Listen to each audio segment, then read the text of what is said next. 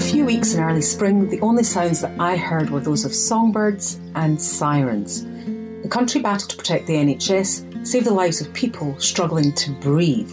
The world was being forced to stop, pause, and let the planet draw a collective breath. I'm Ros Miller, a mid-career medic who found herself disillusioned about healthcare in the UK long before the lockdown of 2020. Songbirds and Sirens is for anyone interested in the biggest challenges medics face today: how to practice the basic tenets of being a good doctor, simply caring for people safely, while simultaneously delivering the latest medical advances in a world of rapidly changing technology and instant gratification. From the Highlands of Scotland to the hidden doors of Harley Street, I have found two consistent things.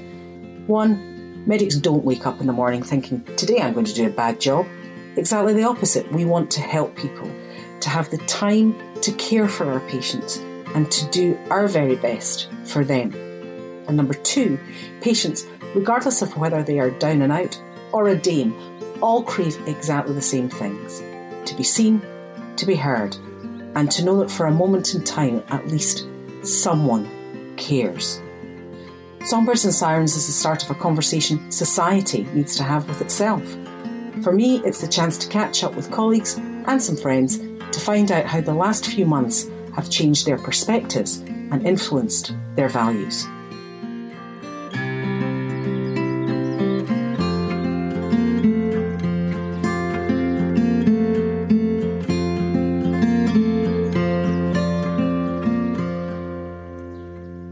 So let me take you to November last year. What was life like for Mark Myerson at that point?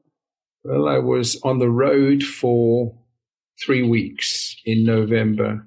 Not healthy, but it certainly was stimulating. It was very fulfilling and gratifying. It was part of an ambitious plan to expand our global activity. That world has changed substantially. Yeah. If I move forward to November of 2020, so 1 year later, we're still going to be on some sort of a lockdown. Regardless of where your first wave is spiking and where your second wave is beginning, we are still going to be on some form of lockdown, partly because of international travel restrictions, international travel uncertainty, safety. So, as I said, we have to change our model in the short term and continue to change that. My life is very, very different now. What's been the best bit of lockdown for you? Introspection. When was the last time you had a chance to really have an extended period of time to just pause and be Mark? Oh, never. Never. Pause and be Mark. Mark has never paused. I know. So what's been the most challenging bit for you personally, as opposed to with regards to the organisation? Is unfortunately our finances. Okay. Like many other small non-profits, we lost 90% of our funding for the year. And that placed an enormous strain on our resources, budget, and our planned activities for this year and next year. Who knows if and when that's going to recover, and how creative we can be in the face of this economic uncertainty to meet this challenge. It's very, very difficult. Look at where our funds come from, whether it be from foundations, corporations, industry, individuals, family money, past patients. Every single source has just shut down. And if not shut down, certainly with good reason, decreased, making things awfully stressful and difficult. That's the major challenge that we as a small nonprofit face. And I'm sure that all nonprofits facing the same issue right now. I mean, over your career, you must have trained hundreds, if not thousands, of doctors and surgeons, and they are scattered throughout all four corners of the world. Has the experience been generally the same for everybody, everywhere? Yes and no. One thing that I've learned over the decades and with all my international travel prior to my humanitarian work is that there are very few countries in the world where orthopedic surgeons live a lifestyle as comfortable and economically rewarding as we do in the United States. There are some scattered examples, and one has to be very careful to compare what goes on in this country with other parts of the world where our friends and colleagues live very differently and have so forever because the economic opportunity is so limited in so many parts of the world. So the impact of COVID economically is very different. The impact of COVID on orthopedic practice is different in different parts of the world.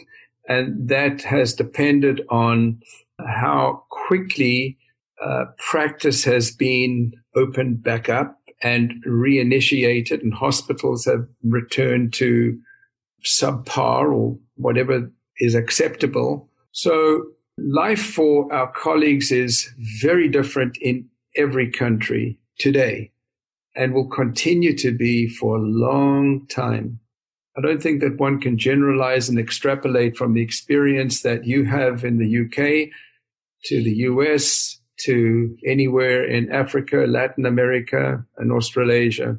It's just completely different.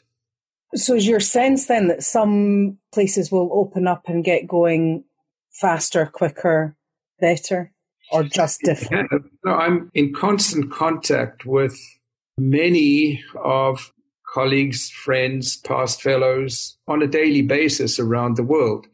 And I know who's doing what and who's back to work and who's limited.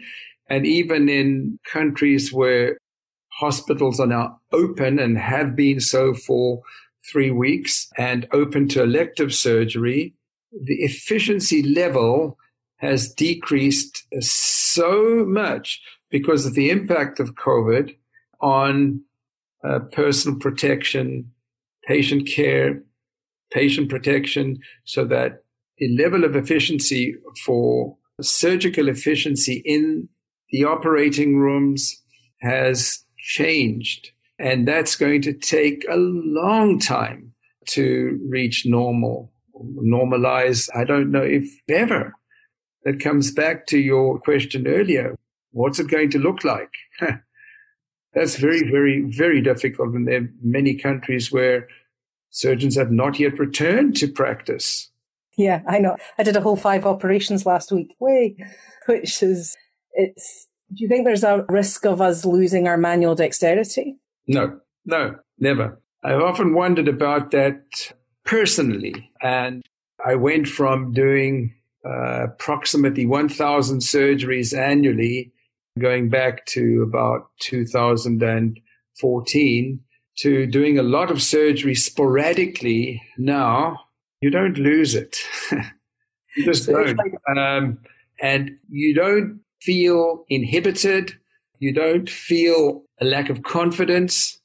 Unfortunately, you've either got it or you don't. Yeah. That's the reality. And I mean, you're an incredibly creative person. What have you been doing just to keep your hands active during lockdown? Well, in order to be creative, there are many things that I have done and would like to return to, one of which would be my interest in ceramics. Everything is closed. I've had to focus everything on indoor activities. So I've had to keep my sanity with riding my bicycle, which fortunately is permitted, and various indoor exercises, including yoga, creative cooking, learning. I'm taking master classes on cooking. I've returned to study of languages to improve my language skills. But being creative is very limited right now. Okay. Have you learned a new language? I'm still busy with languages that I have spoken in the past, but have become a little rusty. And so 5 years from now, where does Mark Myerson hope to be?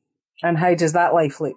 I would like to be the director of a foot and ankle institute in a large hospital setting, continuing with humanitarian service as in an executive position. I miss the hands-on teaching. I am afforded that on these humanitarian programs twice a month. But there's a limit to the number of programs that I can participate in because it's truly exhausting traveling internationally 2 weeks a month. And I can't do that. And I have to recognize that my goals have to change. I would like to be able to start something again and find a passion for and the energy for starting a new division in a new hospital somewhere. Okay. And then just finally, off on a completely different tangent, if you could pick 5 people from present or the past that you could have for dinner and entertain with your fabulous cooking, who would it be and why? I will tell you that in another conversation, Roz. Okay. I'll let you have a think about that. Yeah. Great. Well, listen, thank you very much. Very welcome, Roz. As always, it's a pleasure. Yeah, and fascinating to hear your insights. It's a very strange world, and I hope that we take the good forward, but there are elements of stuff that we all miss that we're desperate to get back to. Thank you for including me. No, it's been great, and I'll speak to you soon. Thank you. All the best. Bye. Take care. Bye-bye.